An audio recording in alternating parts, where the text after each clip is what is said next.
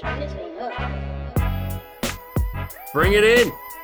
Read option back here. Masters weekend has come and gone. There's a new champ. It was also opening day in Major League Baseball. The NBA regular season wrapped up. And we're heading towards kind of the meat. I guess we moved past some of the meat and potatoes of spring sports, right? We had March Madness. Now the Masters is over, but we're starting to take that swing. We're going to have PGA Championship coming up in a couple months with NBA playoffs kicking off this week and the play-in game. So we'll get to all of that as well as some news and notes from the NBA. And obviously opening day was big. Vito, our man, is sick as a dog right now. Everyone pray up for Vito to feel better. Believe it's just food poisoning, nothing like super scary, not COVID, luckily. So thankful for that. But our man's hurting today. So me and Scotty are holding down the fort as we're getting ready for to talk a bunch of different stuff. So Scotty, you're up in New York this weekend. How are you, friend? How you feeling? I'm good. Shoulders hurting. Another round of golf in the cold weather, which I hope is finally gone. And with it, the two main events of the spring season on the sporting calendar. It's the highest of the highs, and now we've hit the bottom of the roller coaster, at least for the time being, until the NFL draft. So I don't even know if it's the bottom as much as it's like, you know how roller coasters have that like spot where it kind of just stays even for a little bit, and then you go up the next hill. I feel like we're there, right? Like it needs to gain that momentum again. With the Final Four and then the Masters. I mean, it's arguably one of the best.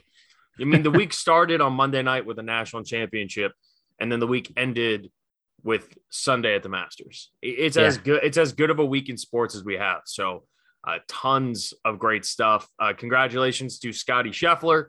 Unbelievable performance by him, and all around just great Masters. And we'll get into some of that. But I do want to touch on here before we get into all the other stuff from the weekend. I want to acknowledge the tragic news coming out of Florida that came out on Saturday. Dwayne Haskins passed away. He was 24 years old, struck by a truck on the side of the highway. Obviously, there's been a lot to do and a lot to say, and a lot of people have shared their thoughts. It all kind of started when the news broke, and Schefter very poorly tweeted announcement there from a guy who this isn't the first time Schefter's done something like that.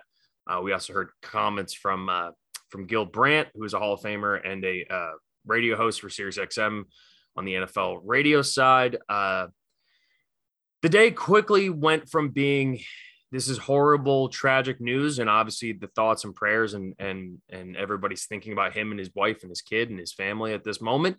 To lose anybody that young is just devastating and heartbreaking, and it shouldn't be anything other than that, other than sharing that. And weirdly, the day kind of got hijacked and became about Adam Schefter and Gil Brandt and all this other stuff. And you know, a lot of pro athletes are speaking out about it, saying, you know, we got to stop.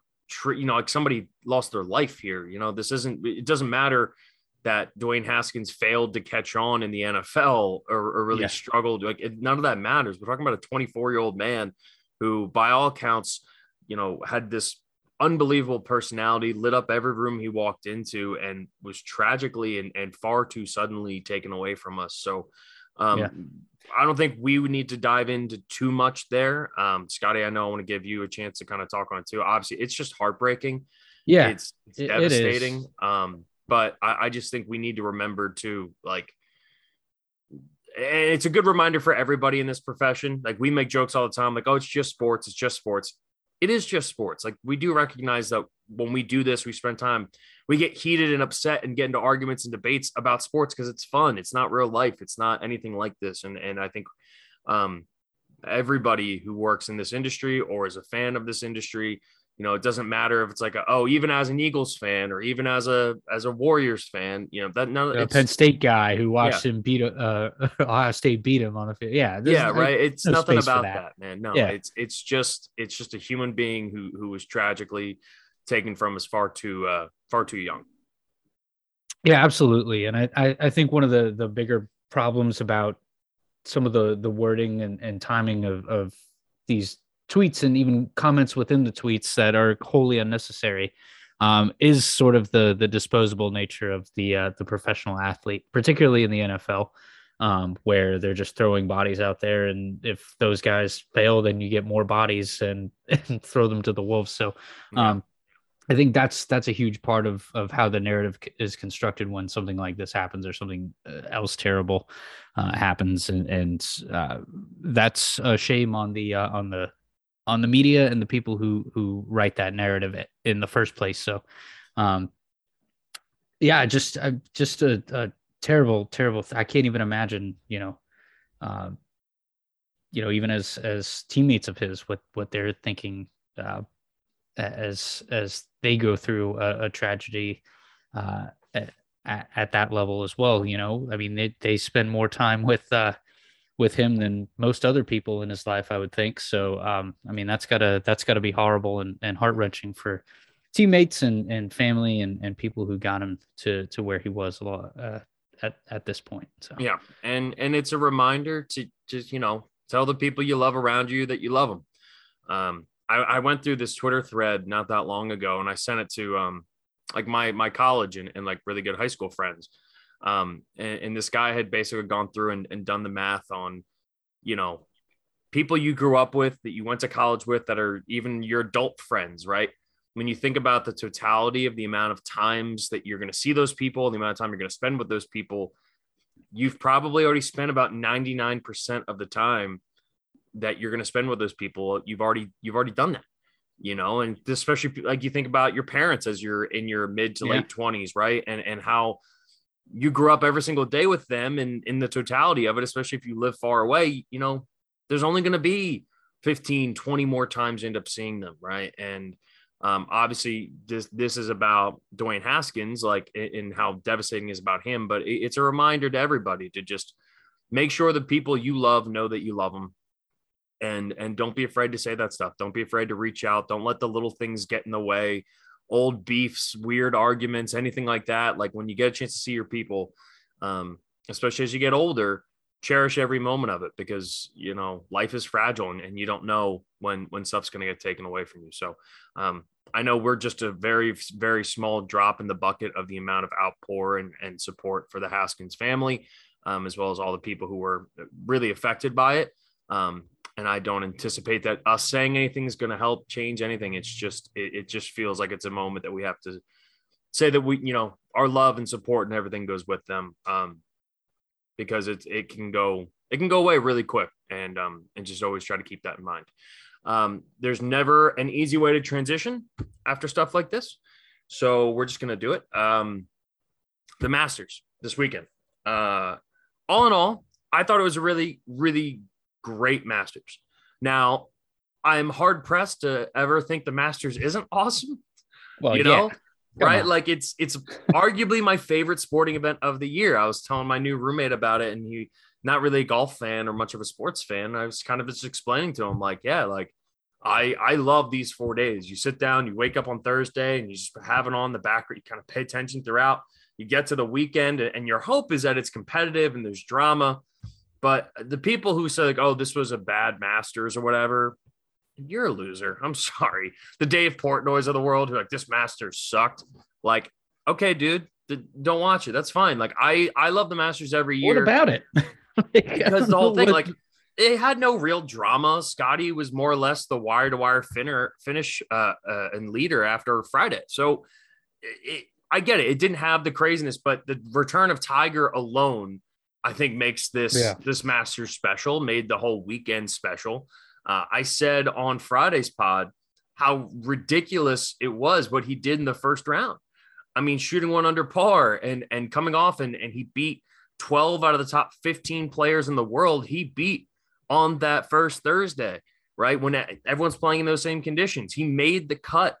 Everything he did, even if he did kind of fall apart and he looked kind of sore and beaten up by the end of it, it was still unbelievable to have him there in any capacity. The crowds following him were amazing. The 30-foot bomb he hit on 16, on Thursday was one of the best putts of the entire freaking weekend, right? The whole thing was spectacular from the Tiger perspective. But this weekend was about Scottie Scheffler. And Scott, you get all the credit in the world. Big weekend for the Scots. Scott Van Pelt, Scotty Miller, and Scottie Scheffler. I wish I man, played that well on Saturday, though. That's all. Well, you did at least pick him last week. I mean, he was the name that you threw out, and I didn't poo-poo it. I said on the pod, like, I would love to see Scottie Scheffler don the green jacket on Sunday, and he did, and I absolutely loved it. I love the guy. It's impossible not to like him. He's incredibly likable. But I think it's worth noting, like, 4 out of his last 6 starts, he's won, right? Before that first win, month and a half. He had never won on tour. And now he just gets the biggest check, the biggest purse in the history of professional golf for winning the Masters. $2.7 million this year was the purse, the biggest in the history of the Masters and the history of the PGA. Insane payday, and more importantly, you get to be a part of the Masters champions. Like, you get to be forever on that Tuesday night dinner when they're all there and everybody's freaking, and that, to be a fly on the wall, man, like, that would be on the short list of rooms I could be a fly on the wall in, right? To see this generation spanning back, the Gary Player and Jack there, you have Tiger there, you have Nick Faldo there, the Freddie Couples, and like all these even kind of one-off, the Mike Weirs, right? Like, Mike Weir had a pretty decent career. I think he won like 7 or 8 times, but we're not talking about like all-timers, but it's the not all-timers mixed with the all-timers too. Yeah. And it's such a select and cool club, and have Scotty a part of that is amazing.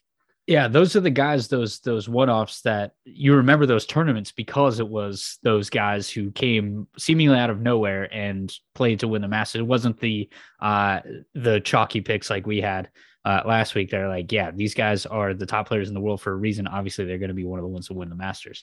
But no, man, Sky played well, and I think just the personal triumph for Tiger to be in a hospital bed this time a year ago, to being able to just play 72 holes at Augusta in the Masters tournament was just unreal. And the way that he left the 18th green on Sunday, going through the tunnel of people as he headed back to Butler Cabin to post his score. That was so cool with his smile. It was just smile like, on his face. You would have thought he had won it like he did in 19. Like, he was beaming.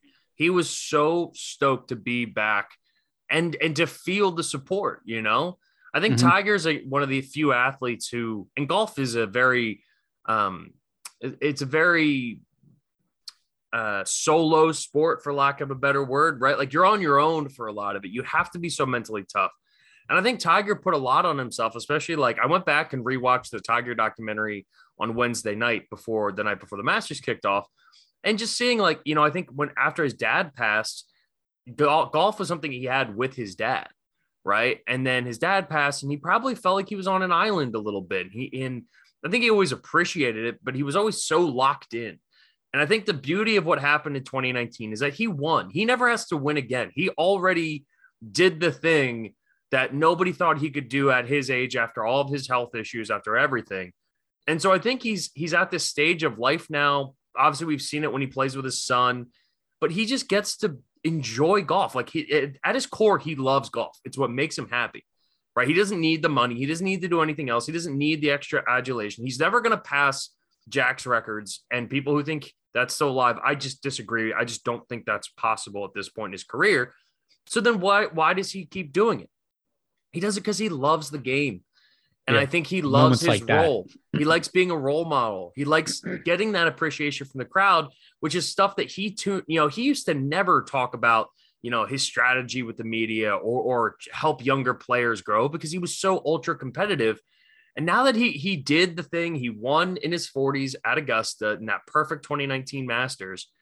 He's just kind of like playing with house money, for lack of a better word, right? And he gets to just enjoy the spoils of all of the work he's put in over the last, 25 plus years or his whole life, honestly. But, at least in the public image over these last 25 years, and the lows for him have been as low as anybody. So it made me happy seeing Tiger out there. And I think anybody, who was paying attention, would feel the same way. And I think a lot of people did. And then for Scheffler, man, like, well, that's the thing, right? Because only Tiger could finish like tied 50th and still upstaged the guy who actually won. But the Scottie Scheffler story is amazing. Him and his reaction with his wife afterwards, who, again, like I've listened to like a lot of people who cover the tour and everything. They say like he's the most normal, sweet, kind person. He and his wife play like board games with each other. Like that's how they spend their nights. Like they just have this like adorable little life. And there was that line his dad said to him as he was walking off that the mics caught, which is he basically said, "You bring joy to this world." As they were embracing, he was like, "I love you." He said like something like, "I love you, Scotty. Like, you bring light and happiness to this world." And like you could see, okay, that's where so much of his upbringing has come into play, right? Like, and he played incredible golf. He's the best golfer on the planet right now. He's won 4 of the last 6 majors, or 4 out of the last 6 tournaments. He's playing out of his mind, and it's so good to see a nice, kind-hearted, good dude who everyone can kind of get behind, just go out and do it. And if you want to draw like comparisons on the golf course with that levels of success, what's the last golfer we've seen that like comes in guns blazing and is like just ripping through the PGA Tour and winning a Masters on his first try? Tiger, right? Yeah. So like, I don't know. It's probably too early to start that, but like the way he's playing right now, it seems very similar to me, the trajectory on the golf course that could be taken. I got to see if I can find the tweet. I'm doing a little live research right now. Somebody had put together a thread of like it was like a list of players who have accomplished this thing. And when you read it, you're like, this seems like borderline impossible. I may not have saved the tweet, so I may not be able to pull it out. But it was like won a World Golf Championship event, won 3 in a row, like 3 in a certain amount of time, and won a major all within a certain amount of time. Yeah. And it was Tiger, Scottie Scheffler. Yeah. Like he's in elite company for this run that he's on, to the point that literally the only other person we've seen do this is Tiger Woods. So absolutely he is in an elite level of company for what this run he's been on. And his game, like his short game, dude, like the chip in he had was at number 3. Yeah. Like that was huge. That blind chip after he was sitting in the trees. Yeah. on his drive. Every time, like at one point, his 3-shot lead got down to 1, and he was completely unfazed. And luckily for him, Cam Smith kind of imploded a little bit. Rory kept the heat up. I mean, Rory shooting a 64. What a day on Sunday. That's the best round I've ever seen him play. I mean, he even said, like the way he was hitting the ball. All right, well, we can talk about now. A Scottie Scheffler side, like not winning moment. The back-to-back chip-ins out of the sand from Rory and Colin Morikawa was the absolute most electric moment I've seen from a non-winning moment at the Masters. And before that, on 10, they matched eagles. Yeah. And so, it was a 10 or 13. It was 13. Yeah. Yeah. And then those 2 shots. I mean, Rory was right back in the thing with that chip in, and he goes 8 under on the day. And apart from that, that was just one of the most unbelievable shots I've ever seen at Augusta. Yeah. And he's celebrating. He's doing a dance I've never seen any person, white or otherwise, do, which was wild. Yeah, it was like this like swing move where he like threw his club and then went to like jazzercise it was almost hands. like Matt Foley, where he was like, down by the river. Yes, and, it was very Chris Farley-esque. And so he pulls that out, and then Morikawa said, "Hold my beer," and does it from the same or a separate bunker, but like. So I wasn't watching the CBS feed because we didn't have it. We've had issues with our YouTube TV account. So I was watching on the like select group, the featured group on ESPN Plus.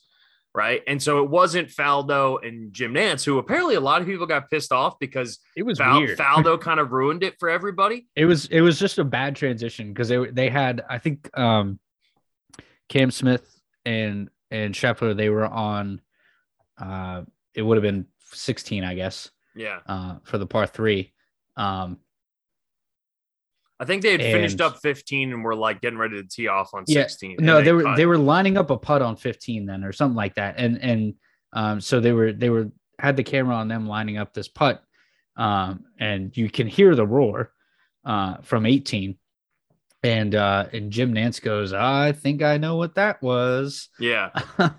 Or Faldo, one of the two. And yeah, so it kind of got ruined on the CBS broadcast. Well, so the ESPN one was actually great because I don't know exactly who the two guys were doing the play-by-play and the commentary on it, but whoever the color commentator was, like, he did a perfect job of explaining what the shot was and what it was going to look like and what and he kept saying, like, look at where Rory's aiming. Like, look how far right Rory's aiming to get this up so it's going to trickle down. And then you watch it all happen, and they called it live, which was fantastic. And so I'm sitting there by myself. I'm like, oh, my God, what a chip shot. But then they kept the live feed up, and this is like a little behind baseball kind of deal where they threw or inside. I said behind baseball, inside baseball. Where so Rory hits the shot and then they show his celebration afterwards. And then after his celebration, they cut to the live feed, which was of Rory. And then Rory freaking out for Morikawa. He put his arms up, right? And I'm like, wait, what the hell just happened? And then they cut to the delayed feed of Colin Morikawa then hitting the chip. And I'm like, wait, did they both just go back? And I had to rewind it to fully understand what was happening. But once I did, I was like, holy shit. Like, yeah, what a back and forth. What a moment right there. And Rory said afterwards, and it might have been a little bit of hyperbole, I don't know, but he said it was the most fun he's ever had on a golf course. I mean, was that moment. And it looked like it based off of his, like, I don't think I've ever seen Rory make that kind of expression. It reminded me of when Jordan Spieth holed out I don't know if it was to win the PGA Championship or US Open, or it might have just been a tournament.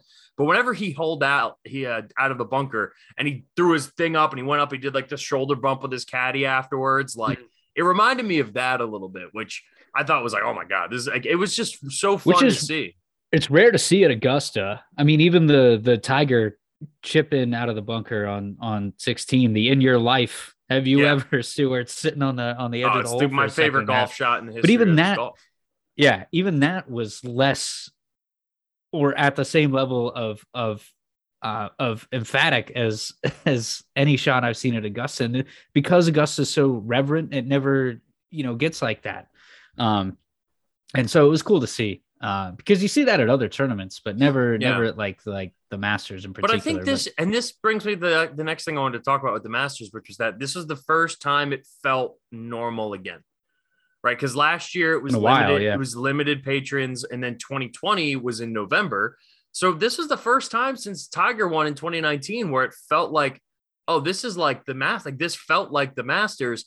And it kind of felt like, especially, and people gave the dude perfect shit, a lot of shit or whatever. But even like they were doing those drone shots of the clubhouse and like Augusta approving that, even like stuff that you never thought that the chairman and everybody at Augusta would like ever let happen. They kind of started to let happen. So I think everybody was just having so much fun. There was no real drama. So people just wanted to see crazy shit happen. And that was such a perfect moment where you had Rory and Morikawa, two of the top 10 players in the world, both holing out at arguably the most iconic 18th hole in all of golf. Even though and Rory too, finishing one shot off the course record. I mean, he shot a 64, course record is a 63. Yep. It was just amazing. And I thought the whole experience of like, was it the greatest, most competitive Masters of all time? No, but it felt like the Masters again. Tiger having an insane group following him. Like, even like, I'm showing my roommate and they were showing 16, as Scheffler was getting, and Cam Davis were getting ready to tee off there. And he's like, holy shit, there's a lot of people at this event. Like, he doesn't even understand how like PGA events like work. Mm-hmm. And I was like, no, but this one's even crazier. And this is like the most iconic hole. This is the last group. People want to come down and watch the 16th because there's hole-in-one implications, that pin placement where Tiger hit the chip in. We're talking about, Vern Lundquist in your life, all that stuff happens there. So people love to go watch the 16th hole at Augusta. And it was absolutely electric, even though it didn't really feel like anything was possible. It didn't even feel like, Scheffler's going to blow this lead or anything. Once Cam hit into the water on 12, it was over. Yep. There was just no chance at that point. And unless he were to eagle, the only way he could have bounced back would have been if he'd eagled 13. he tried to hit a long iron shot and he didn't turn it over enough and ended up laying up. And I think he even ended up with a bogey on that hole anyway. And he kind of pulled himself out of contention. But yeah. And even some of the par saves that Scheffler had to keep him at that 10, 11 level. The way Rory played, like that could have easily slipped away from Scheffler. If he looks up at the board on when he hits A-man corner and goes, oh shit, here comes Rory. Well, that's what was so which impressive. Can happen on a Sunday at Augusta. But that's what was so impressive about Scottie Scheffler and his caddy. Is it Drew Scott? It's something Scott. Ted Scott. Thank you. Yeah, he was Bubba's caddy when both times that he won, I believe. So yeah, multi-winning, caddy at Augusta. That's a nice person to have in your back pocket, right? And that's a nice guy to have you kind of help navigate the course. And for a guy who doesn't have much experience at Augusta, Scottie Scheffler on Sunday looked like a vet. He looked like a dude who, like, he was playing the shots that you expect, like a Tiger or Phil or one of these guys who've won their Bubba, who've been in that position, who know how you have to kind of approach certain holes. Trying to explain what makes Augusta special to someone who doesn't understand golf was very difficult, but I loved trying to do it because it's not just that the greens are crazy fast. It's not just that there's crazy undulations. It's that everything is so specifically and intentionally placed. Every hole placement, every tee box, every landing area, every fairway, everything is every bunker, so intentional and specific and done to perfection, which is what makes Augusta so freaking awesome, right? Because you have to play pretty much perfectly on Sunday in order to win. And Scotty did until he got to the 18th green and he 4-putted to win the Masters, which was that like, and this is again, one of the things I love about Scottie Scheffler, makes him so relatable. Like every single one of us, there's a video of you and me playing golf like 2 weeks ago of me having a 3-foot birdie putt.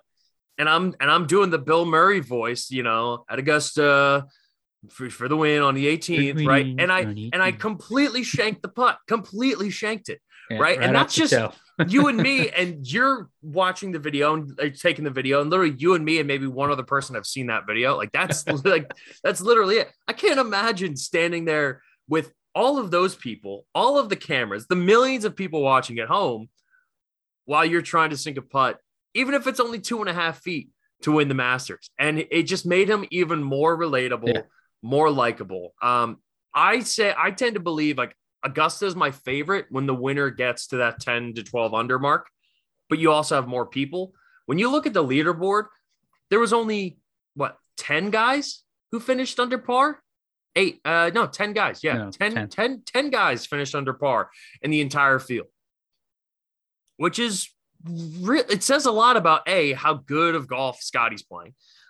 You look at Rory went 73, 73, 71, and then 64. So he only got to 7 under because he shot 8 under on Sunday. Shane Lowry actually had a really, really good tournament, shot 73, 68, 73, 69. But the conditions on Saturday were brutal. It was cold and windy. Friday was like 30-mile-an-hour winds. On Thursday, it had rained the night before, so the morning crew, like the Tigers and stuff, actually could be somewhat aggressive. But the afternoon people, once that hardened out, kind of got screwed over. And then Sunday, it was just like he has such a too big of a lead that unless Scotty were to really fuck up, he's not going to blow this. Yeah. And he apparently was like violently ill the morning of, like was so nervous. He was like throwing up. He was crying. Like he couldn't keep food down. And then I think once he got in the course, it was like, okay, I'm good. But so, again, some of the stories with him and his wife that came out about all that, she made him this big breakfast and told him like, hey, it doesn't matter if you win or lose. It's not going to change. You could never win another golf tournament again. And it was just a really wholesome, awesome, kind of like quintessential, like great Masters, even if the golf itself wasn't as competitive as we've seen in years past. Yeah, but it was still good golf. Like it was really good golf, especially on Sunday, when everything kind of firmed back up and it was like a normal round at Augusta where you weren't contending with all the conditions. Yeah, and it gets the greens were different every day. Yeah, and it gets me excited to see what Rory can do moving forward, man. and Morikawa is still finishing top 5. Like, I'm excited to see what these guys who, Morikawa, we know is not going anywhere. Zalatoris plays Augusta really well. Think about that. Think about Zalatoris goes second in his first ever Masters and then tied for 6th in his second Masters. Yeah, that's pretty good. So I expect him and even Cam Smith to be wearing green jackets one day, because Cam plays that Cam course Smith so plays well. so well. Yeah. I was kicking myself, and I said that on the pod on Friday. Like, I was kicking myself that I didn't take Cam Smith on any of my bets, because I was like, I realized, I forgot how good Cam Smith is at Augusta. He's always so fucking good. And we said this too. When we were talking about Molinari last week. 12 is always the thing that's going to kill you. Like, that is the backbreaker hole for whatever reason. It's a small green. It's a narrow green. If you fly it, like, whatever you do, you can't leave it short, which is the thing I don't get. Why guys always end up going short there. You can't go short on 12. Even if you hit it into the azaleas in the back, you're still better off than going short, and again, it's way easier said than done. I'm not going to sit here and pretend like I know how to do, but I'm also like, after how many times have we seen people leave that shot short and it's absolutely killed you? Finau did it. Molinari did it in their final group in the year Tiger won. And Tiger goes up and goes, I know the safe landing area. I've played this a million times. 40 I'm going to stick feet it right left. I'm just going to stick it there and be on the green and safe and dry. And we'll two-putt. We'll take our par and we'll get on out of here. But the leaderboard by the end of it was great. I mean, you look at the guys who were in the top 20. Tommy Fleetwood had a good outing. Hideki, another good outing. DJ is up there. He finished tied for 12. It was even par. Yeah. Sung J M was tied 8th. Justin Thomas had an awesome. He shot 67 on Friday, and then just even par. So he had a nice round. Corey Connors is another dude who is like a dark horse. I'd mentioned him briefly, like in passing on the pod earlier.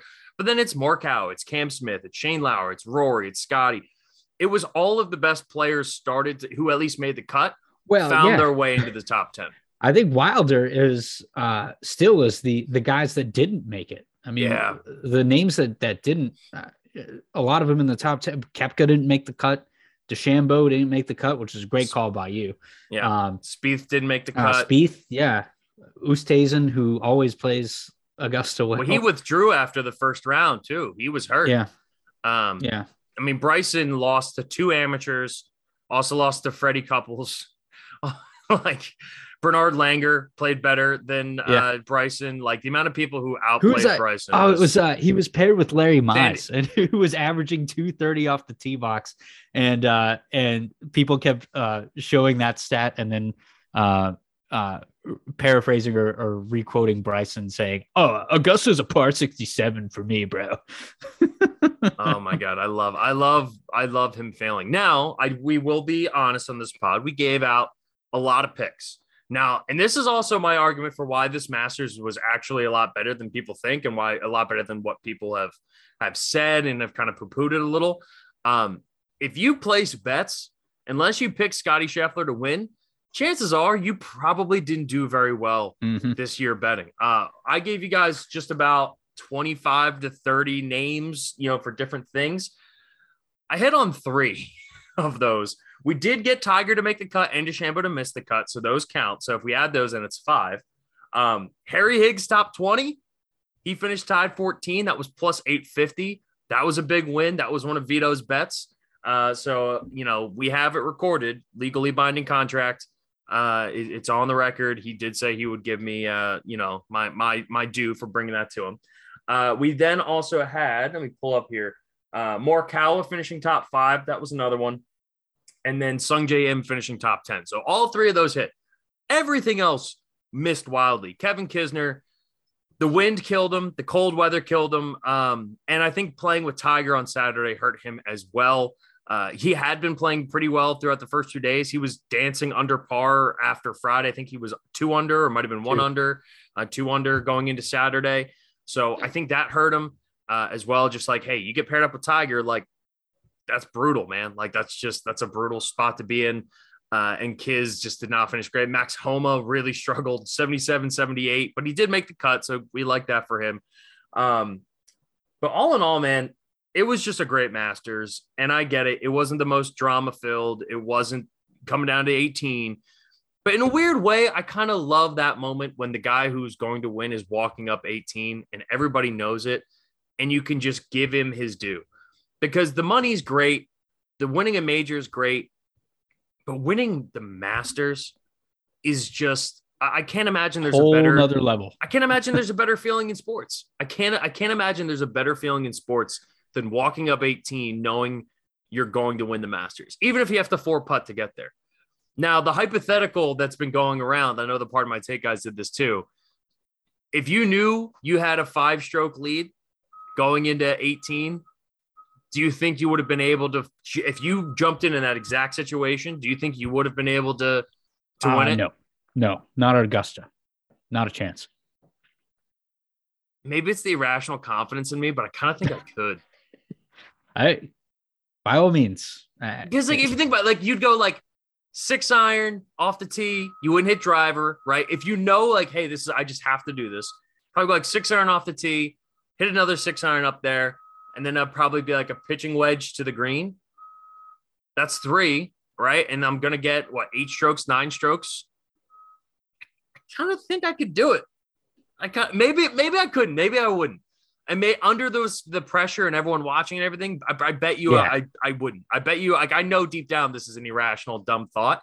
And maybe just because I played really a good golf on Sunday, maybe that's why. But I kind of just feel like, you know what? My irons are good. I can just put the driver away, hit 3 iron shots to get up to the green, and then just work my way there. If you give me 4 putts there, like if I'm on the green and I have to make it in 4 to win, I feel like I might be able to. But then again, I've never, ever had to play on that kind of greens. Now, the whole location there, if you keep it on the bottom level, you might be able to get it done. If you get above the green and you're putting downhill, you're going back down to the fairway and then you're messing up. But if you laid everything short, and even if you had to putt off the green, I think I might be able to slowly creep my way up. Maybe not. And maybe that's just irrational confidence. But I thought that was a fun little hypothetical thought there. Great Masters. And congrats to Scottie Scheffler. We love Scottie Scheffler on this pod. The chef. And shout out to everybody here. You know, God, the money involved in this is crazy, dude. Like, it's just like DJ finished for 2.7 for Scotty, 1.6 for Rory finishing second. And then Cam Smith and Shane Lowry both brought 870K back. So not a bad week in the office, we'll put it that way for them, and a damn beautiful office at that. All right, let's take a quick break. We're going to come back, talk NBA, wrapping up regular season, as well as a little bit of MLB opening day talk on the other side. Stick around. Be right back. All right, NBA playoffs are here. The play-in games start Tuesday night. Cleveland at Brooklyn for the 7th versus 8th place game, and then the Clippers in Minnesota. Wednesday, you have Charlotte and Atlanta, and then San Antonio and New Orleans. Now, how this works, to refresh everybody, if you win as the 7th, 8th seed game, so if Cleveland wins, they're the 7th seed, it's done. Brooklyn would then face the winner of Charlotte and Atlanta, and vice versa, right? And if the Clippers beat Minnesota, then the Clippers get the 7th seed, and then Minnesota would play the winner of San Antonio and New Orleans. It's that simple. We have Tuesday night, Wednesday night, no games Thursday. Friday night will be the coronation of whoever the last play-in team is as the 8th seed game, and then the actual playoffs start Saturday night. So on Friday's pod, we will preview a lot of the playoffs and get a little more in depth to some of the matchups and stuff like that. But for right now, we're just talking play-ins. But we also, there's some other stuff going on. So the regular season wraps. Report comes out late last night that the Lakers are moving on from Frank Vogel as the head coach. And I talked about this on the pod with Denton last week. And the Lakers, LeBron, lack of accountability thing. And Denton made this point, and it's a great point, which is that every team LeBron's ever gone to, he's left them worse than he found them, right? They're a worse team, a worse organization after he's there because he was there, because of how overpowering it is. And when Frank Vogel won and they won the championship, right, it was, wow, LeBron, his guy, Frank Vogel's my guy. I wanted him to be the head coach. And look how great it is. When they went out and got Anthony Davis and then will win the championship in the bubble, it was the same thing. I knew this would work. We're still the core. We got more championships coming, all that stuff, right? And now this year, oh, well, we didn't make the playoffs, so Frank Vogel has to go. And, oh, yeah, this didn't work. But the front office was actually the ones who wanted Russell Westbrook, not me. It's this subtle lack of accountability in which LeBron is incapable of allowing to be like, hey, you know what? Hand up. You know what? Getting a bunch of washed superstars doesn't actually work out. Just because we had a bunch of big names that I knew for years, LeBron's still amazing. LeBron still finished second in scoring per game this year in the NBA. Yeah, the dude can he's still going to finish play fourth in the MVP race. Yeah, I probably not. He'll probably be like third team All NBA, which to me it's very similar to like Bradley Beal. Like Bradley Beal got on third team All NBA last year, led the league in scoring, but he was on an absolutely terrible Washington team that didn't make the playoffs. And LeBron, terrible Lakers team, doesn't make the playoffs, still leads the league in scoring. LeBron, at best, is probably third team All NBA, and I don't think he finishes top 5 in MVP voting. I hope he doesn't, at least, because there's so many good candidates this year, and we've already talked at length on this pod about the MVP discussion, so we'll get to that once we actually know who won the MVP. But this whole Frank Vogel's fault or Russell Westbrook's fault or it was Ty Lue's fault, it's just David Blatt. You can go through his whole career. With the exception of, honestly, Spoelstra. Spo was the one guy because I don't think LeBron could never talk back to Pat Riley. So because of that, I don't think he ever really had the chance to be like, nope, I want my guy. It was like, no, you brought the guys there and they were great, but then he leaves and he wanted to be the one in control like Pat Riley was. The Lakers are in some serious trouble. I would assume they're going to try to get off of Russell Westbrook this year. I think that's tough because if you are Oklahoma City, right, a reunion with Russ might sound fun or whatever, but that's a team with young players. Like, you don't want to take the ball to SGA's hand and have Russell Westbrook running around with the ball. That's going to help his development. And Sam Presti, if I know Sam Presti, like we've seen over the last 15 years of him as the GM of the Oklahoma City Thunder, I don't think Sam Presti is going to be doing that anytime soon either. So you're probably looking at a really, really bad team with no young superstar to kind of build around, which there's really only one option, and that's Houston. And Russ was just in Houston already. So I don't know what the Lakers do moving forward here. Yeah. Detroit has Cade Cunningham, and they're going to have another great pick this year, right? Like, Cade Cunningham is sick. Like he's going to be really, really good. So I don't know what they do here, and I don't know what happens with Russ because you're looking at paying him close to $60 million next year for a guy that you really can't play much at all, should be coming off the bench, and actively makes a competitive. He makes a bad team better, so the bad teams don't want him if they're trying to tank and would be willing to eat up his contract, and he makes good teams worse. So the Lakers here, where do they go? I don't in terms of personnel or on the court or all the way around. I mean, there's like a handful of guys I could think of off the top of my head who could take on that situation if they decide to leave that personnel group together. Doc, I would guess if he becomes available, which Philly fans would love that.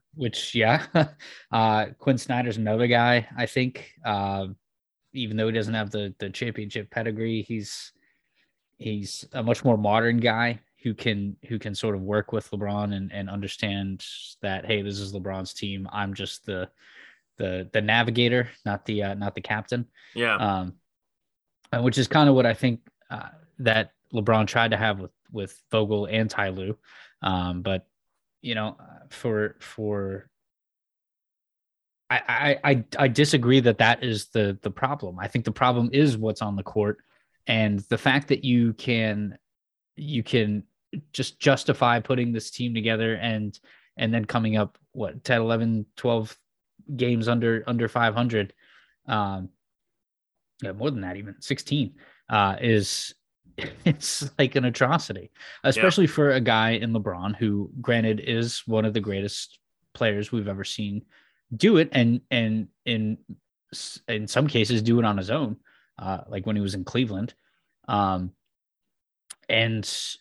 to some degree, but he's not getting any younger, right? Like the window is starting to close a little bit. And, like in football, we saw, at least Tom Brady, when the ship wasn't right, they were still like making it to the postseason and giving themselves a shot at it.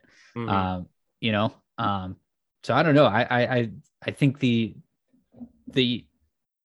aging LeBron needs to take accountability for, especially when you're in a huge market like that, and everyone's eyes are on you, that you can't be the one to sit there and say, you know what, this is everyone else's fault for the fact that look, I led the league in scoring. Like this isn't my fault. No, you have to. But that's intentional, right? Because that's the thing. It's like LeBron doesn't want to go down with the ship. He wants to prove how the ship was failing, but it wasn't his fault. He's not, he's not the Titanic captain saying, oh, I crashed into an iceberg. He's the guy up there saying like, oh no, the engine room actually failed. That wasn't on me. I didn't do anything wrong. No. See, I drove the ship perfectly. No, dude, I get it. You can still put up points. Chasing Kareem was more important here. You used the last 30 games of the season to pad the stats to try to catch Kareem, which I can respect to a certain degree. I can at least understand that. But at the same time, Anthony Davis clearly took the criticisms from guys like Barkley and Shaq and the TNT crew to heart, right? He was soft. He needed to put on weight. He needed to be more of a big man. That's not what made Anthony Davis so dangerous. It's the fact that he was so long and lean, and he could shoot ridiculously well, right? Since the bubble, he's shooting like 25% from three. He's the worst jump shooter in the NBA, second worst, only slightly ahead of his other teammate, Russell Westbrook. And he's missed most of both of the 2 seasons since then. Yeah. And the injury thing, we said this when he was in New Orleans, because it was like, it's honestly, it's interesting to me that Anthony Davis and Embiid have kind of, they both were injury prone younger in their career, but no one ever held that against Anthony Davis. And they always held it against Embiid, which I get because it was foot related, and feet and big man that scares you, and back and big man that scares you, both of which Embiid had. But it's the muscle injuries. It's the tweaks and the little things that are holding him out here. And Anthony Davis putting on all of this mass and getting all ripped up, I think it actually hurt his game a lot. And again, we can sit here and say, oh, well, the LeBron apologists, the Nick Wrights of the world. And I worked with Nick Wright. I've had this conversation with him before. I get all of his arguments, but he doesn't look at this stuff and be like, he will look at this and find a way, like LeBron does, to blame everybody else around him. But at its core, that team doesn't do anything that LeBron doesn't want to do. And it's not just signing it off. And I'm not saying that every decision he makes, right, because he doesn't have time to literally be the GM, but every single decision goes by LeBron. He okays and says, yes, I want to do this, especially something as big as going out and getting Russell Westbrook, which everybody who pays attention to the NBA knew was a horrible idea from the get-go. And I think there's 2 other cities, I think, that any other team that this would fly with. The exceptions being the Knicks and Boston probably. But any other team, city outside of those 3, Boston, New York, and Los Angeles, that flies. It doesn't matter because he can just move on. This is I wouldn't fly in Philly. This is the big, it would be tolerated for a while until they were like, I'm fed up with this, get out. He would have a certain amount of grace period. Yeah. But I think any of those cities would. I think New York and Boston and LA, especially if you say, hey, you do get one championship with it. It's not about the championship worth it for all of this other crap? And the fact that the Pelicans made the playoffs over you, or at least the play-in tournament over you, and they're going to get your first round pick this year, which has a chance to be a top 10 pick. I don't know. I don't see, I don't think anybody would be stoked about it from this point on. I don't think it would fly anywhere. Now, maybe a smaller market team, maybe somewhere like Cleveland, where he's the hometown kid and everything like that, and he brings you the first championship in 60 years, whenever it was when they won in 2016. I don't know where you go. I don't know where you go. And the more I think about it, the more I think they're going to have a really hard time getting rid of Russell Westbrook. And any other team that didn't have to give up the amount of draft capital that they did for Anthony Davis, you could at least attach draft picks and stuff to it. Yeah. You have to give assets to get rid of Russell Westbrook, and they don't have any. Yeah, so that's a trade machine nightmare. I don't, and just to then even get the salaries to work, let alone thinking about how is this going to make our team better. This was their chips all in moment, and I think it's backfired on them. It reminds me a lot of was it the Rockets who put together a team in the late 90s that was Clyde Drexler and Charles Barkley and Scottie Pippen.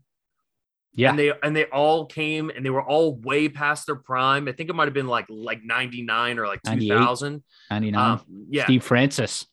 Yeah. Like rookie Steve Francis was on that team too. Yeah. Yeah. It reminds me a little bit of that. And that team was a disaster. But the crazy thing is, and there's a couple other teams throughout, like even you look at like the Lakers when they got Steve Nash and Dwight Howard with Kobe, like even some of those teams, they at least made the playoffs. Yeah. This was arguably one of the worst assimilations of aging talents we've ever had.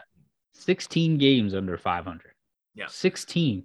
And LeBron will never get credit will never take the blame for this because people will say, oh, what are you talking about? He averaged 30 points a game, to close out the season. LeBron quit on his team. LeBron quit on the team winning and decided, I'm going to put up a bunch of points. Yeah. But he straight up quit. He wholeheartedly quit on the team to do what was best by LeBron. And he'll never get the credit. He'll never get the shit for it because all of his LeBron stands are going to say he was averaging 30 points a game. The last game of the year he played, he put up 38. He quit on his team to focus on what was going to make LeBron's legacy better, which is chasing Kareem. This is where I think some of the apologists get like vindicated is because like he did the opposite when he went to Miami and then back to Cleveland.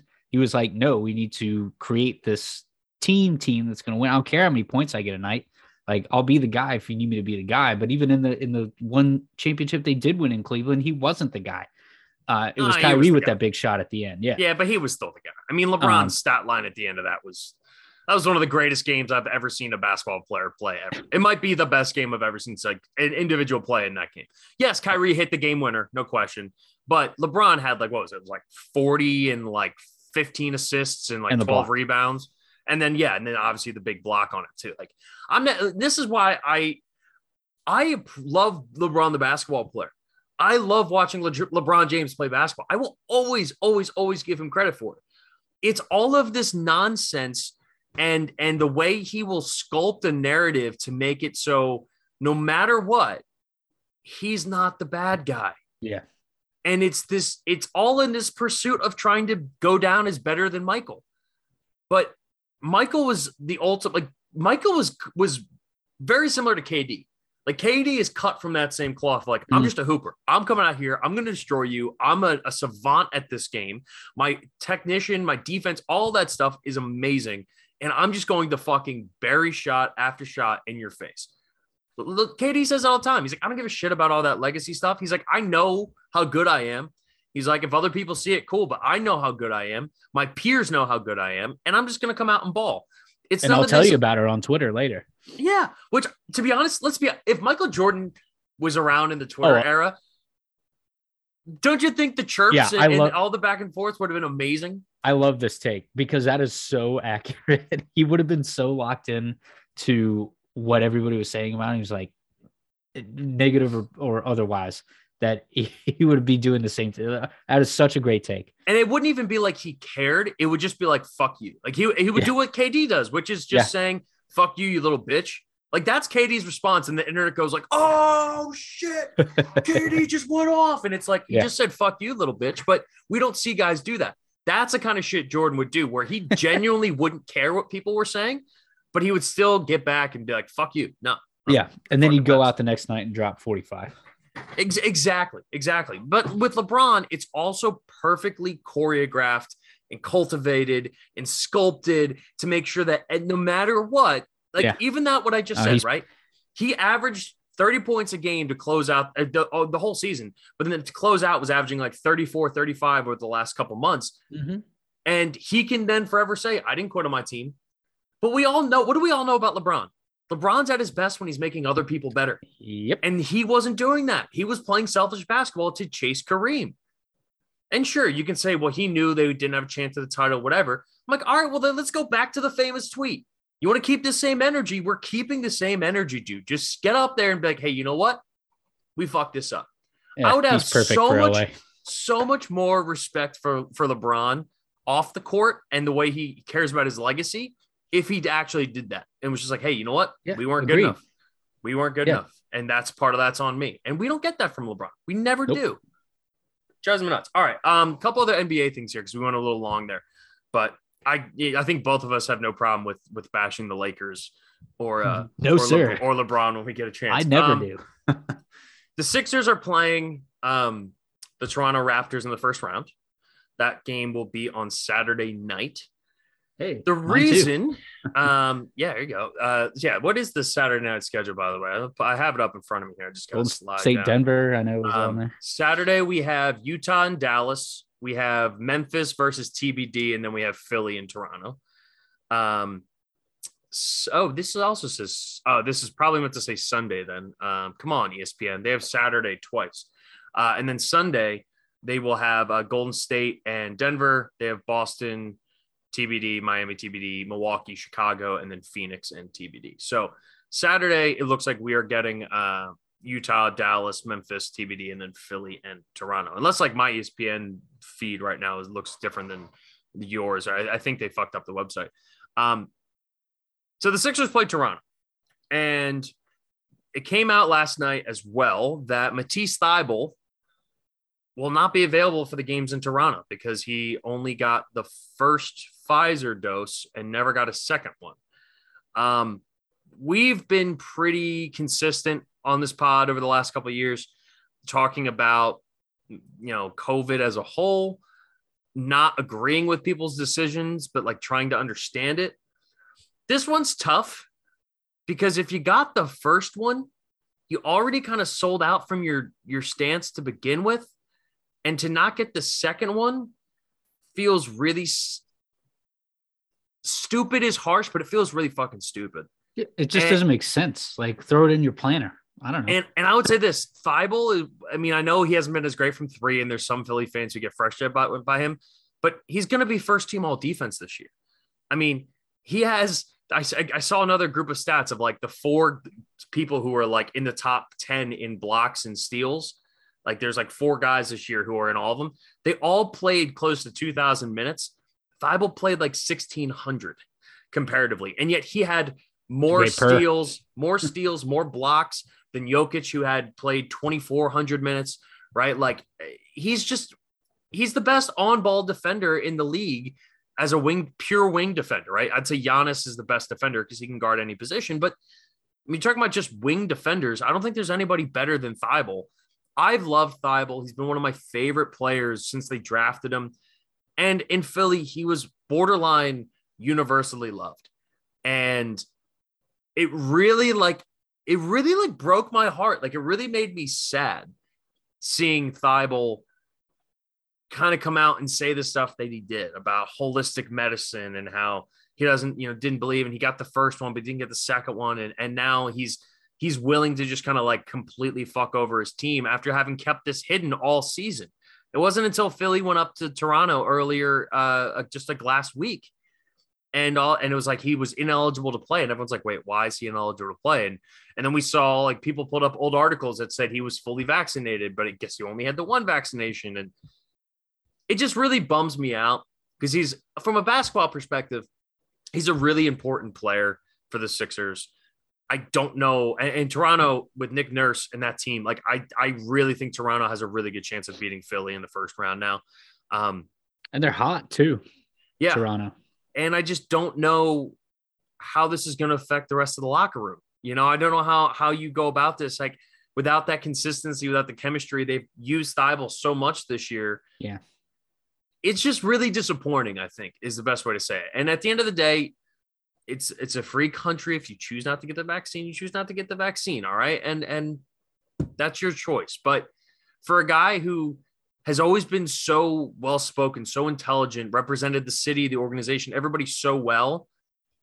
And I would say right now was probably one of my top 3 favorite Philadelphia athletes. It was just a really, really big bummer. And I hate to see this. And imagine being James Harden, dude, right? You get away from Brooklyn because you want to be on a team where people aren't doing stupid shit like this and are going to be available for games. And now your first round matchup, you're going up against a really good defensive team with good wing scores. Like Thibault would be able to match up against Siakam, who's been lighting it up over the last like half of the season. They're not going to be able to do that now. And it's just a really disappointing. And the person I feel the worst for probably is Embiid, because I don't think he's going to win the MVP. I don't think Harden's going to show up in the playoffs. And all of this will be the biggest wasted season for a guy who Embiid led the league in scoring, first center since Shaq in 2000 to do so. 22 years since somebody did this. And he's only like the fourth center since like Kareem to do it. The fact that it's all going to get wasted, and part of it's because Matisse Thybulle just wouldn't get the second fucking dose, not both, the second one. Or if you were only going to get one, why the fuck wouldn't he just get the Johnson & Johnson one? And then all he would have needed was the one. It really bummed me out. Yeah, it's a weird thing, and none of it would have happened if you were playing Chicago or Brooklyn or Cleveland or anyone else. Like it only came up because you're playing in Toronto, and it's like, well, all of a sudden he's not going to be available for potentially 3 games. Like, like that's out of Embiid's control. Embiid did everything humanly possible for this team. Yeah. And the crazy part is too, like, especially with the amount of parity in the Eastern Conference. I mean, the Sixers are the 4 seed. They're 2 games out of first place at the end of the year here. Yeah, right. Wild. Think about that. 1 or 2 games different. Yeah. And this isn't even a conversation. Yeah. And there's probably some other player on some other team that's not going to be there. And this is after the first 3 games with Harden and Embiid playing together. That was like, I'm pretty sure they've got their ticket punch to the finals. Yeah. And so for something like that to happen, especially for such a critical role player, yeah, man, that's tough. That's tough. And then, to gain back the trust, like in the locker room is a different story entirely. I mean, knowing Embiid, it's going to be like, we'll deal with this later. Just everybody get back on the freaking floor after we get through this first series and play basketball like we know how to play basketball. And then we'll deal with this later. Like Embiid, all of the shit Embiid's had to deal with this year, how well he's handled it all, the class in which he's done it, and then to go out there and perform at an MVP level. And then this is the kind of shit that he's getting rewarded for in the end. It's like, I don't know what kind of deal with the devil Embiid made where now this is what his karma's like, or what happened to him in a previous life that he's paying for now. But it sucks, man. Embiid deserves to be around a team. And Doc Rivers has really shit the bed as a coach, which is why I would be in favor of, if he wants the Lakers job, deuces, dude. See ya. I will take Quinn Snyder. Like, I would love Quinn Snyder. Yeah. Ooh, I don't need Doc. And I think Daryl Morey's infatuation with James Harden means we're going to pay him that ridiculous extension that's going to keep him around for another 3 years. And he's going to get paid $67 million in the 3rd year of that contract. And I don't see how this team is going to get any better. And the fact that like Thybulle, who is just that, he's a little Klay Thompson-esque in just that, like, everybody loves him, like universally high approval rating. And on top of it, he's such an amazing, I've said it, he's like, reminds me of like Ed Reed, the way he like plays. He's like a free safety, the way he jumps routes, the way he tails guys from behind. And now he's not going to be on the floor in the playoffs because he just got 1 of 2 doses. Yeah, that's weird, man. It's bullshit. And also all the people out there are being like, keep that same energy that you had when you were shitting on Kyrie. I will. If anything, Kyrie, I think, was just dumb. I think his whole argument for his justification for it was all dumb. I think what Thybulle did is arguably stupider. Yeah. To the point that Stephen A said that this morning on Get Up. He's like, I'm not calling him dumb, but this is one of the dumbest things I've ever seen a professional athlete kind of. It's irresponsible. It's irresponsible for sure. And again, like, it wouldn't have come up if you were playing anybody in the continental United States in the first round. But you're really going to hear it if you're down 2-1 going into game 4 on the road in Toronto, where it's like a must win. And you're like, shit, we don't have our best defender. This is all. Imagine if you drop one of the games in Philly. Yeah. If you go 1-1 in Philly and now you got to go to Toronto, I'm not looking for this. Has to all just be karma from the process still. That's the only thing I can think of. That's the all. Basketball gods are just spiting the Sixers, and this is all just karma from the process. Otherwise, I don't have an explanation for why Embiid is getting such a raw end of the deal time after time. I feel for the fucking guy, man. He's been amazing, and he's probably not going to get the MVP of this year, even though he would probably have my vote. But neither here nor there. Last NBA thing I want to talk about here, kind of along these same lines in terms of in and out of lineups and how it's going to view. There have been some rumblings about Ben Simmons making his debut for the Nets in the playoffs. And I'm just going to say right now, if he does, and already it's absurd that he's trying to get the compensation back that he lost from the Sixers. His argument was already bullshit. But if we want to talk about all the people who were out there when Ben Simmons got traded and were grandstanding about, Philly fans were being really hard on Simmons and didn't take his mental health seriously and didn't support him, all that stuff, which is just factually incorrect. Philly fans supported Ben Simmons for years, and he never did anything about it. And then he used the mental health stuff as an excuse, and now is trying to use that as a justification to get his money back.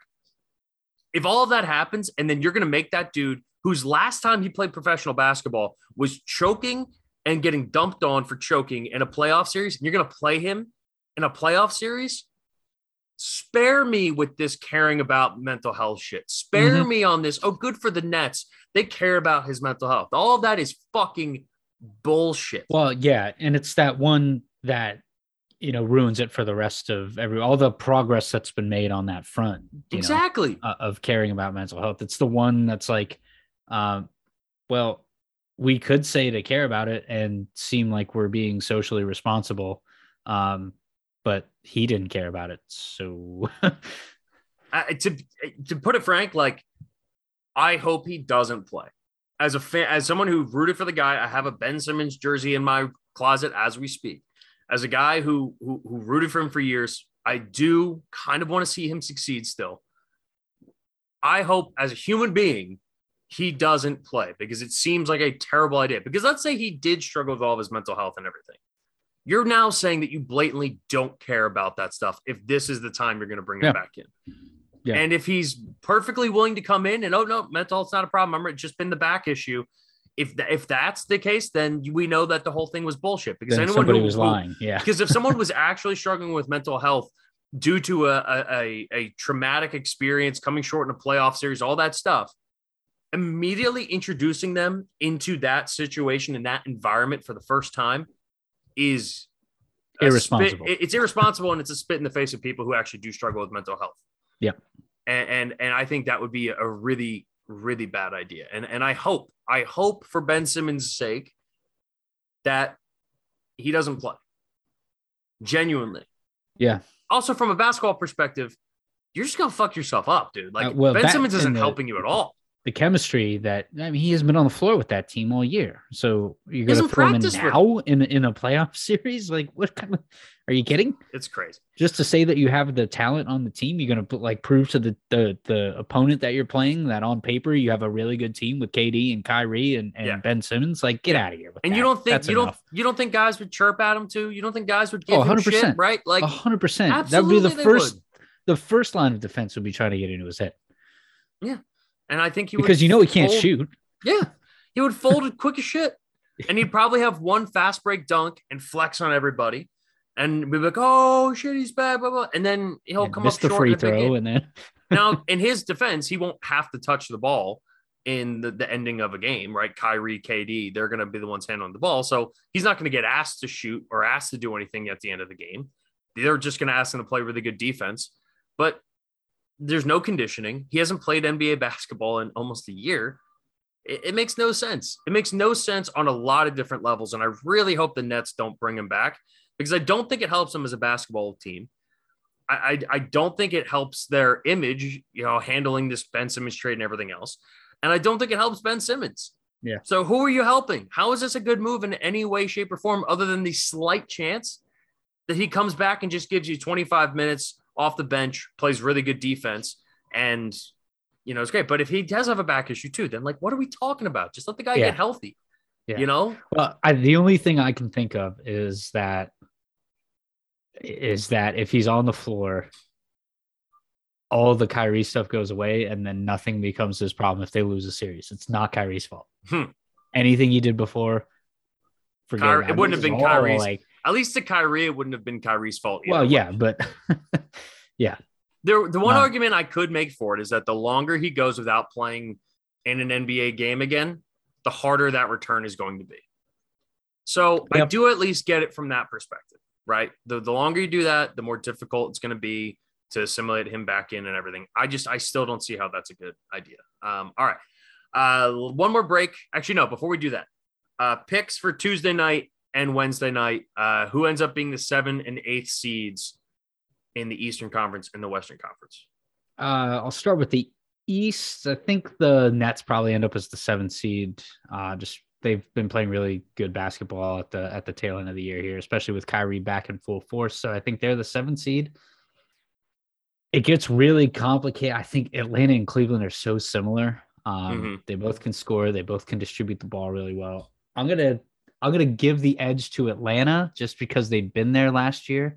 And Cleveland's still really, really young, really talented, but I think they're the inexperience is what's going to be their demise, even in a 1-game play-in where anything could happen. So I'll take Brooklyn as the 7, Atlanta as the 8 out of the East. I like Brooklyn as well. I was tempted to take Cleveland to win. They're just banged up with no Mobley. Jared Allen's been in and out. I don't think they have enough to beat Brooklyn because I just feel KD's going to step in and just take the game over, and there's not going to be an answer for him. Cleveland's not terribly deep either. So. No, but Kevin Love did drop 32 points in like 14 minutes the other night, which was sick. So who knows? Maybe Kevin Love just goes off. There's no one who can guard Kevin Love on that Brooklyn team. So I'm going to take Brooklyn, but then I think Cleveland gets it done. I don't like Atlanta at all. Completely one-dimensional. Gallinari has hit a super steep drop-off this year. John Collins out for the rest of the year, injury-wise. Trae Young's banged up too. I don't like them. And Gordon Hayward's not playing for Charlotte, so unless LaMelo Ball, has one of those like kind of like what Memphis was last year, where it's like they knock off Golden State, they find their way in the playoffs. Yeah. John Morant knocked off Golden State. That's what I said. Be clear, yeah. No, Dylan Brooks played pretty damn good in that game too. Yeah, that's true. All right, let's take it easy. That team played really. Dylan Brooks, if I recall, hit like 6 threes in that game. He was ridiculous. But no, I think it's going to be Brooklyn as the 7th seed and Cleveland as the 8th seed. And then the Western Conference, I love Minnesota. Cat has been awesome this year. I think Cat should be 3rd team All NBA. No offense to Rudy Gobert. I think Karl Anthony Towns deserves it. And after everything he's gone through over the last couple of years, seeing him flourish makes me really happy. I love Anthony Edwards. That dude just takes a soul like every 5th night. He just dunks on somebody and ends it. And then you still have D'Angelo Russell, who like him, hate him, whatever. Yeah. He might be a heat check guy. He's still there. So I like Minnesota. And then I'm going to take the Clippers as the 8th seed. So I have Minnesota as the 7. I have the Clippers end up winning at the Clippers are playing well too. It's hard Paul to bet George against back. But yeah, Paul George is back. I'm going to take San Antonio because of Pop. I'll do it. Yeah, Pop's last season. Assuming it's Pop's last season. I think people think it might be. I think I don't know. Any of those 3, it's just like you roll the dice and pick one because I don't think that they're particularly good basketball teams. But it's San Antonio. What the hell? Yeah. Minnesota's the 7, San Antonio at the 8. Paul George is the best player left in that group, and I think since he's been back, they've played pretty. Yeah, I love DeJounte Murray though. With DeJounte Murray's awesome. I do like that San Antonio team, and it'd be cool to see Pop in the playoffs one more time. Yeah. All right. Quick break. Come back. We will talk a little bit MLB opening weekend, and we'll get you on your way to the rest of your week. MLB opening weekend was this weekend. What a weekend for dads everywhere. The Masters and MLB opening day. I don't think those two have coincided all that often, but with the delayed start of the season, we had that this year. So it was fun. A lot of interesting stuff. It feels like there's one team that everybody knows is fucking amazing. And then there's a couple other really good teams that kind of are sprinkled out a bunch. It feels really competitive this year. We're getting an additional playoff team in each bracket or in each division, which is awesome. We also have the shift rule in place. We also have the DH in the The NL. DH, thank you. That was the other one I was trying to think of. So I think that we're going to see a lot of really cool, fun, interesting baseball this year. And I'm actually excited to kind of sit down. I'll do what I always do, which is watch for a couple weeks and then I'll kind of move on. Skip the summer and then come back in September. Once the NBA and the draft and all that stuff's over and we get around like football. But then it'll be training camp and then and this is going to be football season. And then all of a sudden the wild card weekend will be, I'm like, all right, well, shit, now I got to watch the wild card games. What happened in August baseball? Is your next check-in and you're like, okay, all right, now that we're almost done. No, sorry. The home run derby. We do have the home run derby always pops All-Star out. week, All-Star weekend. So I check in there, get caught up, and then don't pay attention to it again until like early to mid-September now. But then we're gonna have like NBA free agency and all that. There's just gonna be a lot going on. So eventually, NBA, the NBA free agency, dude. NBA free agency is the best. It's insane, but I love the NBA free agency. I've never heard of the NBA. Is that another baseball league?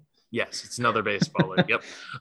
So the team I was talking about was the Dodgers, who tough opening weekend for them. They end up losing 2 of 3. But you look at Padres. I believe so. Yeah. The Padres are going to be another team that's going to be really good. Yeah. Come back in June when they're under 500. The Rockies could be okay with Chris Bryant there now, but they still traded best division in Arenado. baseball. So I don't know, man. There'll be some other interesting contenders, but I think you're probably right. Obviously, the addition of Freddie Freeman is just huge for the Dodgers. Like, you're taking the MVP kind of guy just wins the World Series now. We just counted off in the break. He's one of 4 MVPs on that roster right now. Unbelievable. And then you go into labor talks this whole offseason and talk about competitive balance being important. Get out of here, Manfred. What a joke. Well, honestly, I put that on Freddie Freeman as much as anybody. I guarantee you there was a team out there that gave him better money. But he also, he did his part in Atlanta and he was ready to leave. And supposedly there was some kind of bad blood there in that locker room. Acuna said they wouldn't be missing him. Basically, it was kind of a good riddance sentiment. What team are you most excited about to sit down and get a chance to watch some of their games this year? Because I know my team. I think Toronto. Genuinely, great pick. Because again, we were talking about some contenders in the break, and I think the AL East is probably one of the better top to bottom divisions in baseball. But Toronto has a lot of good young talent. They did a lot in the offseason. They got Kevin Gausman from the Giants to shore up the starting rotation. They made a couple other moves. They've got good young talent in Vladimir Guerrero Jr. and Kevin Biggio and Bichette, which is amazing because I watched all 3 of their fathers play. So I love Bo Bichette. Bo Bichette, it might be one of my top 3 favorite players in baseball. Yeah. Oh, he's unbelievable. Just the swag. Vladimir Guerrero Jr., the home run he hit in opening weekend, I don't know what day it was, but holy crap, dude. We're talking about upper deck in left center field, an absolute piss missile. The dude rakes. And he's the cool thing is he's not just a home run machine, right? He can spray the ball too if he really wanted to. He would if he played in the NL last year, he would have been the MVP. The only reason he didn't win it was because Ohtani was so ridiculous. Yeah. Yeah. I think that's a team that A, can make some noise. B, is a legit playoff contender. Probably they might even be the 3rd of the 3 teams in that division that makes the playoffs. But again, they're young and they've got this chemistry that they've built up because they all came up together. And now the front office has done a good job of plugging the holes that they need to plug to make them a legitimate team. And I think this is a team when we get to July and the trade deadline where they're like, we're one bullpen guy away from, actually making a decent. Well, so is half of baseball is always one bullpen guy away, right? Right. But no, I like what they've done over the last 2-3 years. And I think that we'll see some of the fruits of that this season. It's cool to see a team built up, like you were saying, guys who kind of grew up together and are still on the younger side, but have a couple seasons under their belt. But also, we're all born and raised in that environment. I don't care what anybody says. Prince Fielder benefited from his dad being Cecil Fielder, right? Steph Curry 100% benefited from his dad being Del Curry. When you grow up around it and being on an NBA basketball court or being in a Major League Baseball park and taking BP or shagging fly balls, like that is such a deep-rooted subconscious thing that like it's so unfazing to them. And now it's just like, this is my turn. I grew up watching my dad do this. Now I get to do this, right? At a high level too. And not just like, I mean, 2 Hall of Famers, Vlad and Biggio, right? I mean, Craig Biggio is a Hall of Famer and Vlad's a Hall of Famer. Yep. So you got 2 guys in Cooperstown, and they're so we're not talking about just like, oh, my dad spent, had a cup of coffee in the major leagues. So he was a lifetime in AAA. No, we're talking about like well-established guys who grew up and spend a ton of time in and around major league ballparks. And I think that goes a long way. I'm with you. The AL East is really interesting. The Yankees are just continually interesting, but I don't think they're that great of a team this year, right? They definitely had a underwhelming offseason, at least to Yankee fan standards. I love watching Yankees fans be miserable. It makes me really, really happy. So I'm excited about that. Yeah. I mean, they kept the guys they needed to when their acquisitions. They kept Gallo and Rizzo. Yeah. And honestly, I think there's a case that New York and Boston are the 3rd and 4th best teams in their own division, which when's the last time we said that? That neither one of those two. And now Boston, we went into last year thinking Boston was going to be like rebuilding, right? Last year. And instead, they got really hot and were one of the best teams in baseball through the majority of the regular season, and then ultimately fell short by the end of the year. But we said the same thing about the Giants, though, all year too. Yeah, right. Yeah, it was the same thing. Tough division, rebuilding. Yeah, rebuilding, and yet they kind of go on this. They kind of go on this run. I think for Boston and probably for San Francisco as well, we're probably looking at like they probably overachieved given what their roster did a year ago. For your sake, I hope that's not the case, but also you've had 3 World Series titles in the last decade. So I really don't care if your team wins or loses. More than a decade now. We've eclipsed that. Oh, sorry. 3 in 11 years. My bad. Or 12 years, whatever it is. It's not even ridiculous. 12 because it's the beginning of 2022. So no, you don't get, it's 11 and some change. But yeah, I really do. I like where we're kind of sitting right now in the AL East, having a team like Tampa Bay, who's done this Moneyball style, piecing teams together, super analytical ball. We're in the World Series just a couple of years ago. And they're still, I mean, they swept, I think they played Baltimore opening weekend, but they swept their opening series and they'll be good. And then Toronto is a very fun young team who I think is going to do a lot of stuff. I'm excited about Chicago, the White Sox again.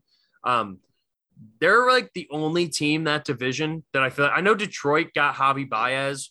It feels like this was an offseason where we had Freddie Freeman join the Dodgers, but like Correa going to Minnesota, right? And then Javi Baez going to Detroit and Chris Bryant going to Colorado, and all these guys who aren't on good teams, but just are getting the big payday. I'm assuming they're all Scott Boras guys because that's what Scott Boras does.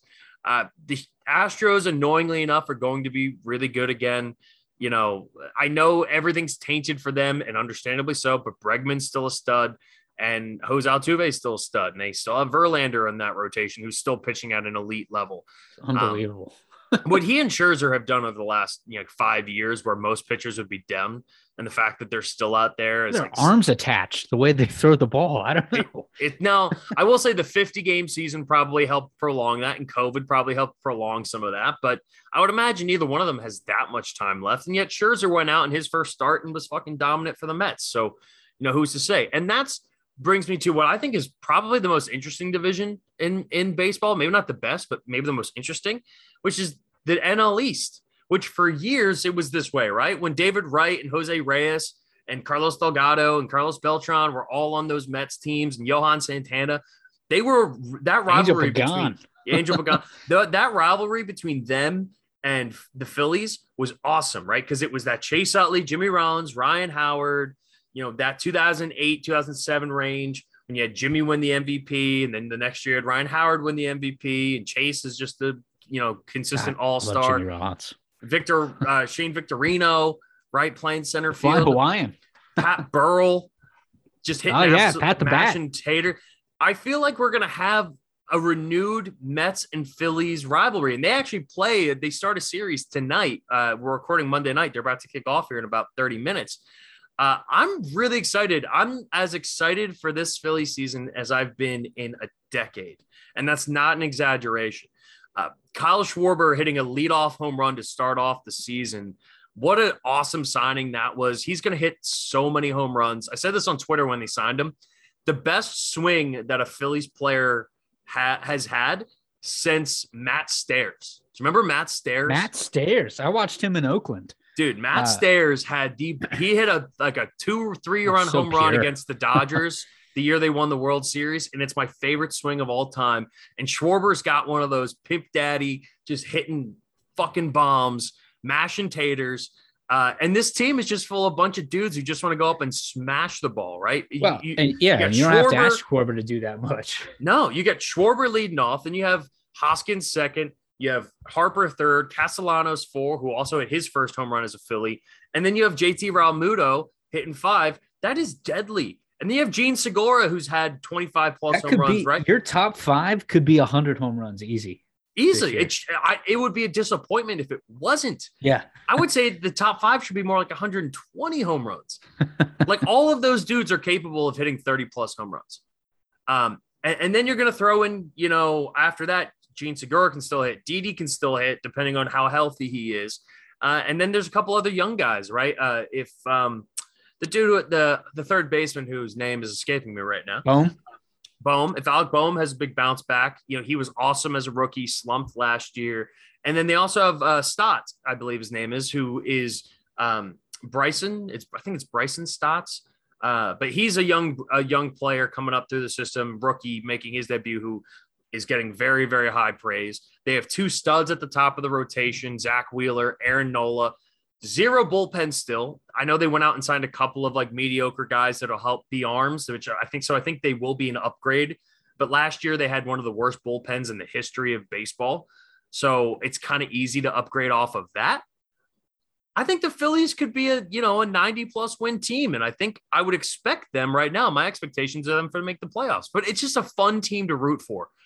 Harper, Schwarber, Castellanos, JT, and Hoskins has already looked good. I'm just really excited for Phillies baseball. And it's, as a guy who grew up playing baseball, and my first championship I ever had in my life was the 08 Phillies. I'm just really, really excited. And I like that feeling. I like being excited about baseball. Yeah, me too. I think, for a lot of us, even some of those who are more religious about watching baseball than others, or paying attention to baseball at least. And I don't know if it was because I was so busy this weekend or what, but it was just kind of like the whole off season with the lockout. And it was just free agency's here. And then spring training's here. And then spring training's over 10 days later. And you're like, it was all so rushed. It was so it's opening day. What? Yeah. Normally spring training from the time pitchers and catchers report to opening day feels like months. It literally, because it's usually the end of February, beginning of March, and then it's usually not until the first or second week of April that I guess probably the first weekend in April is usually when opening day is. But nonetheless, I'm excited for baseball. The Cardinals look like they could be pretty good again. But look, I don't claim to be the guy who follows follows baseball super in depth anymore. I rely more on you on that, because you definitely follow the MLB closer than I do over the summertime. But this year, with the Phillies playing well and hopefully in contention, I definitely think it's fun to look at something you know what? I'm going to be looking at this more like a fan. I'm going to really be locking in on this as just a fan and just enjoying the ride. So go Fightins. Go watch Shohei if you can. I think he's better this year than he was last year. And there's literally the head article on ESPN right now under the MLB tab is, can Shohei Ohtani be even better this year? So you're onto something, Scott. Great minds. That is all we got.